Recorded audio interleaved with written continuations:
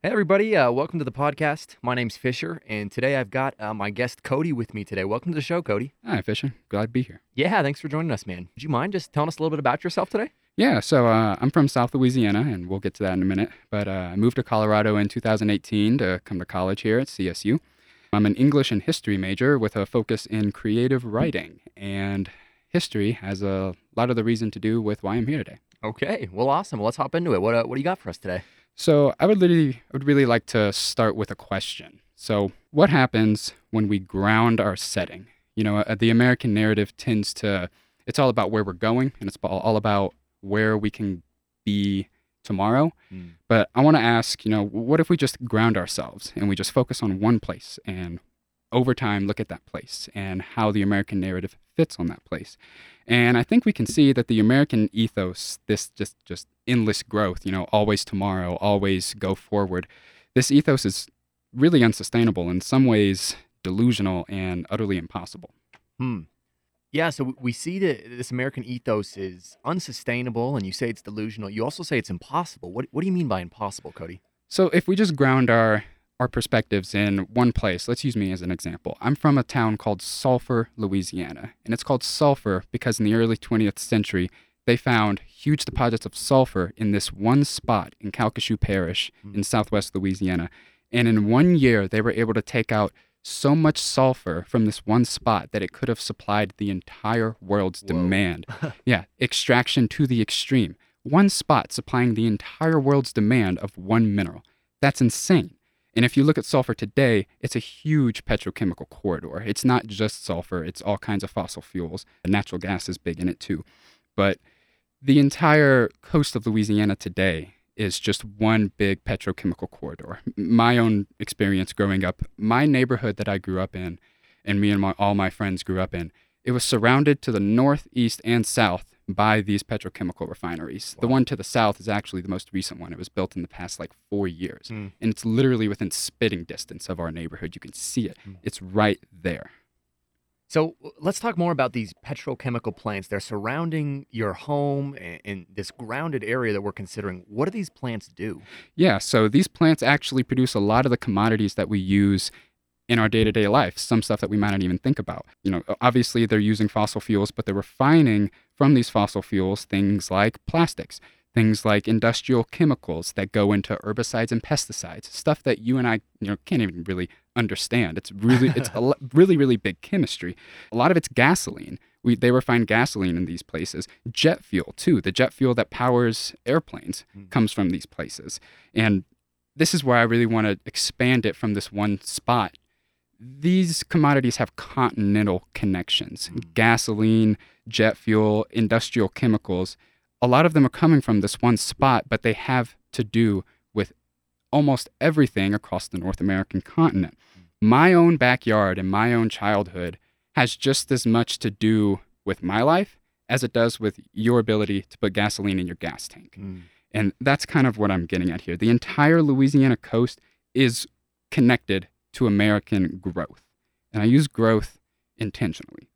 This growth is what motivated this big expansion in petrochemical refineries in the coast, but it came at a huge, huge cost to the ecosystems of the coast. I read this book. It's a really great book by disaster anthropologist Kate Brown. It's called Standing in the Need, and she does a good job of showing the extent of the damage and the consequences of this damage. These fossil fuel companies, whenever they extract fuel from the ground, they dig canals through the wetlands to get to their extraction sites and to get that fuel back to the refineries. Digging these canals has cut up the marshlands tremendously. She gives the figure of 8,600 miles of canals have been dug since the 1960s. Just from Sulphur to Fort Collins, that's only about 1,500 miles. That's like less than 2,000 miles. 8,600 miles of canals just in the coast of Louisiana. And coastal erosion follows after that. The landscape is not able to sustain itself. It's unhealthy and it's dying. And that dying was motivated and justified by this mindset of growth and being able to grow the economy and grow the opportunities for everyone living there. And I think a quote from the governor of Louisiana right now, Governor John Bel Edwards, really does a good job of summing it up in the context of efforts to restore the coast any way that they can. Governor Edwards says, quote, Risks are such that the entire coast of Louisiana cannot be preserved as it presently exists. Wow. So you're painting this picture of devastating destruction, right? Inconsiderate destruction. It makes me think like when this whole petro boom was beginning, did anybody have any foresight? Did anybody see this coming and think about? Well, Fisher, the foresight was on growth. The Hmm. foresight was on business and opportunity and being able to, this idea of progress.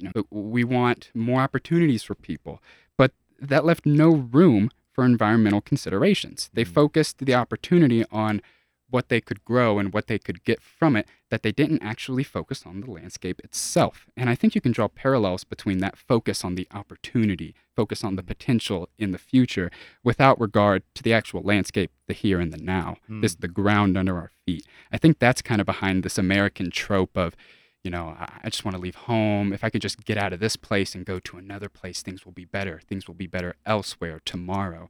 I think this plays into that trope of just focusing on the opportunity instead of the actual landscape of where you are and what that means. Wow. I think that the way of our thinking and how we think about what is possible for ourselves blinds us to the reality literally under our feet.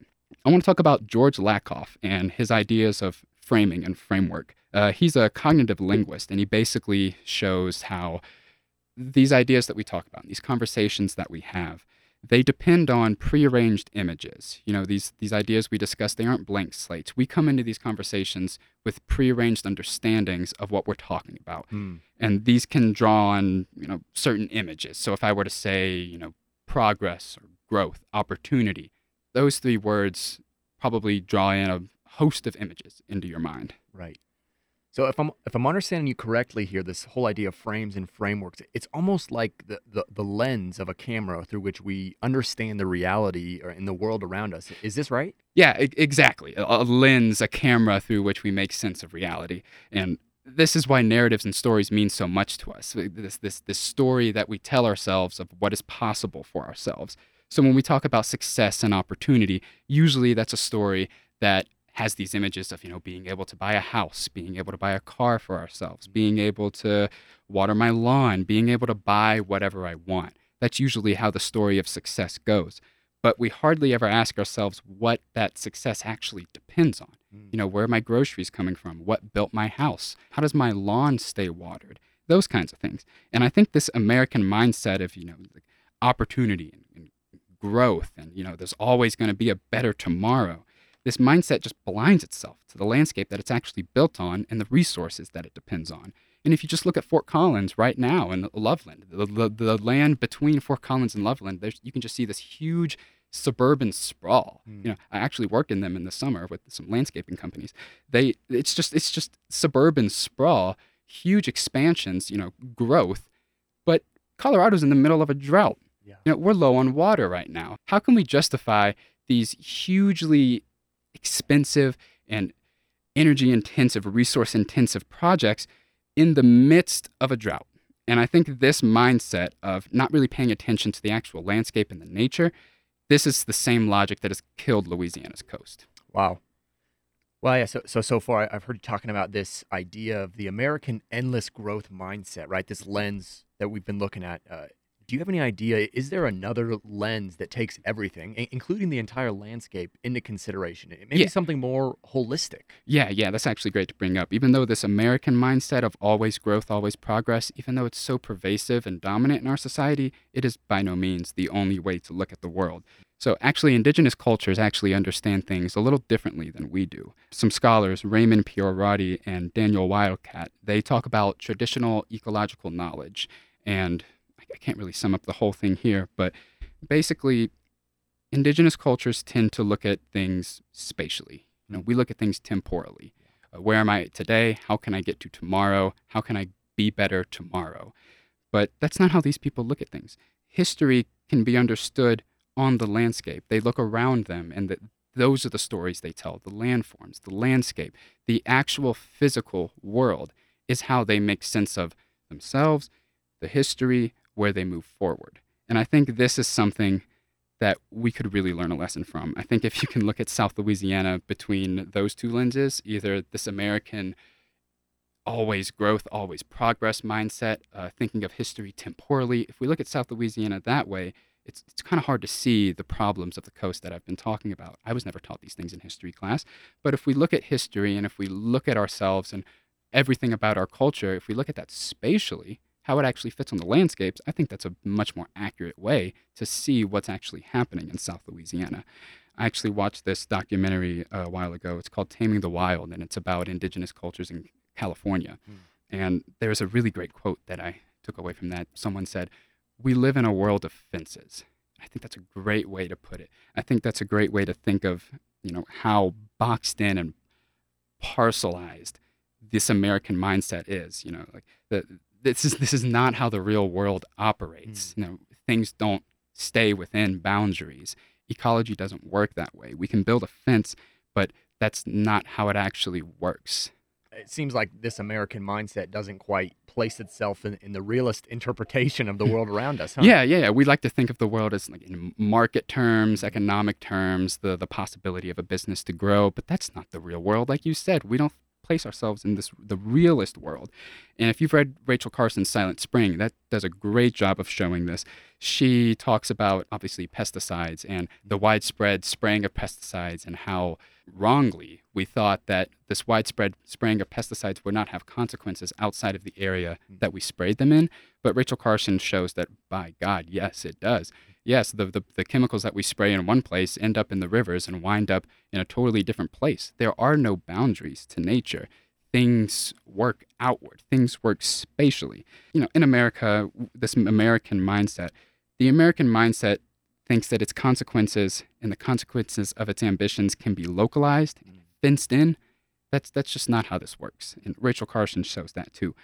And have you heard of the dead zone off the coast of the Gulf of Mexico? I haven't. No. What's that about? I don't think you have. And I never did until I came here and I read about it online because they don't teach us about it there.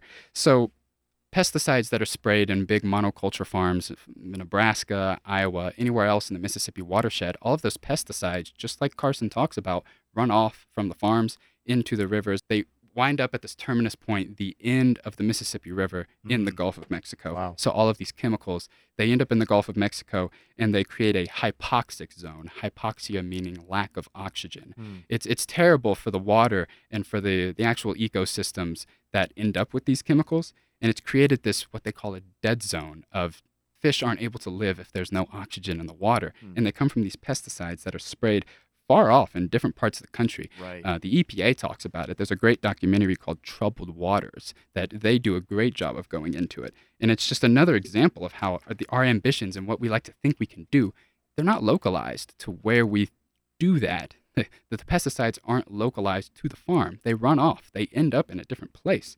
And so I think, going back to what I said about grounding our perspective, I think if we ground our perspective and we ground these things in Louisiana, as just one example, it allows us to see that it's not just the Gulf of Mexico that has a problem. It's everything that leads to the Gulf of Mexico that has a problem. It's not just the place and what's wrong with the place. It's everything that leads to the place.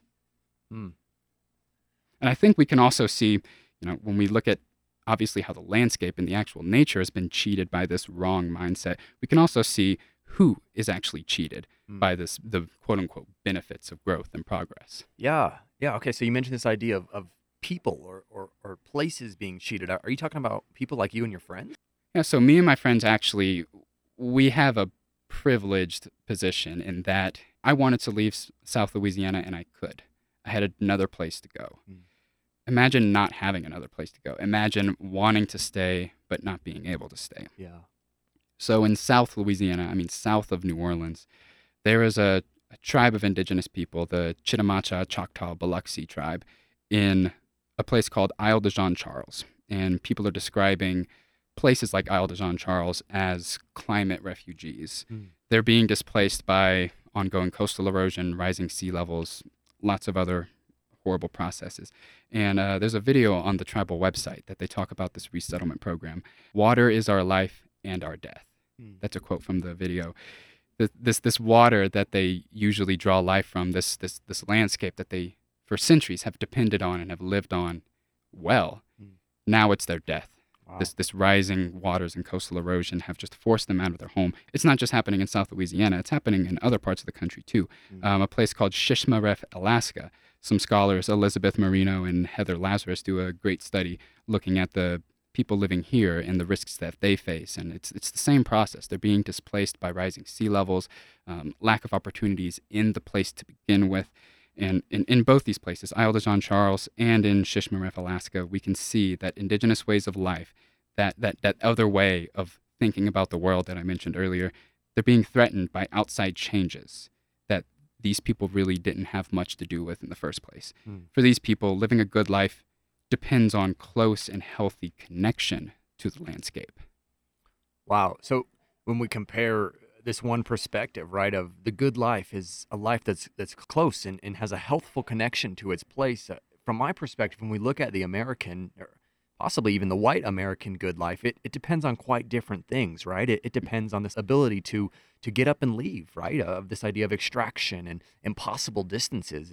Is this a true connection? Yeah, a true contrast? I think that's a great way to look at it. That this American mindset of the good life depends on impossible infrastructures that are dependent themselves on impossible understandings of the natural world. Mm. This impossible understanding, it's why my friends hate the home that they're living in now. That's all I ever hear from my friends is how much they want to leave, how much they think that they could be better off elsewhere. And that deeply saddens me because this place, this South Louisiana, it should be paradise. And it's not. It's creating this incompatibility with place that is totally unsustainable. The South Louisiana, it's dying at the same time that it's quote unquote growing. Vox does a great job of showing this in their video. One reason why coronavirus hits Black people the hardest. It's a video on YouTube that goes into the causes of the historical causes of why Black communities in this one spot of Louisiana are seeing disproportionately high death rates from COVID. Mm. And it has to do with those petrochemical refineries that I mentioned earlier. There's a stretch of the Mississippi River from Baton Rouge to New Orleans called Cancer Alley. Mm-hmm. And that pretty much sums it up right there. People living in this stretch, they report disproportionately high rates of cancer and upper respiratory illnesses. And it's because they live in close proximity to these petrochemical refineries. And this is a problem that's just ongoing and it hasn't been addressed because it just doesn't fit into that narrative of growth and always moving forward. It's just more of the same all the time. I read an article published by the newspaper Southerly the other day, an article by Sarah Sneath, and she talks about a pipeline that's being pushed like today, like it's still in process. It's being pushed through those same communities, these Black and indigenous communities that aren't consenting to the pipeline. Wow. But the government officials are pushing this pipeline through because it's about growth. It's about progress. It's about growing that economy and growing those opportunities. Yeah. So this just doesn't make sense to me, Cody. It seems like the state is continuing on, right? Business as usual, despite being in the face of erosion and sickness. And for you and your friends, it's taken the form of moral degradation. You know, Fisher, it doesn't make sense to me either. And I think it just overall does not make sense. It just doesn't make sense. It's an impossible reality that we're living in here. Louisiana can be looked at as a place that is dependent upon its own destruction. And I think that kind of mindset of not paying attention to the actual landscape that's being destroyed, only focusing on the quote-unquote opportunities and growth that come from it, I think we can apply that to the nation at large. Wow. So is there nothing to be done, right? You've painted a pretty grim reality today. From your perspective, do we have any hope? No, I'm deeply worried, I'll say that, but I do think there's something like hope. I think there's something to look forward to. Yeah. Logically, I don't think Louisiana is going to kill itself. That just doesn't make sense. Yeah. I think at some point, they're already in the process of trying to restore the coast. I think at some point they will make that drastic change away from this mindset that they're trapped in right now. And we can also see these arguments being made at the highest levels of government already. Back in 2015, there was a court case filed with the Supreme Court, Juliana versus the United States. And it tries to sue the federal government since the federal government hasn't taken it upon itself to ensure and guarantee a safe climate system for its future generations. It's in the weeds right now. I don't think there's been a definitive opinion put out for it. I don't think the case has been decided yet, but the arguments are being made. The push is happening. Yeah. Yeah, well, it's not much, but it is a small glimmer of hope for us to hang our hats on, huh? We're at the end of our time today, Cody. I want to thank you so much for all these insightful thoughts that you've brought to the table. Is there one last thing that you'd like to leave listeners with today? Ground yourselves. I think if we just ground ourselves and look at where we are, look at our hometown, look where we come from, how long can it last the way it is? How long can it operate the way that it's operating? Ask ourselves, if we want to leave, what's making us want to leave? What makes it possible to leave? Just look at the physical ground under our feet and ask ourselves, what is going on here? If I want to leave, what's making me want to leave? What's even making it possible for me to leave? And I guess I'll just end on this one statement. It can no longer be about where we go next. From here on out, it has to be about where we are now. Wow. Powerful stuff. Thank you, Cody. Thanks for all the listeners. Hope everyone has a great rest of your day. Thanks for having me.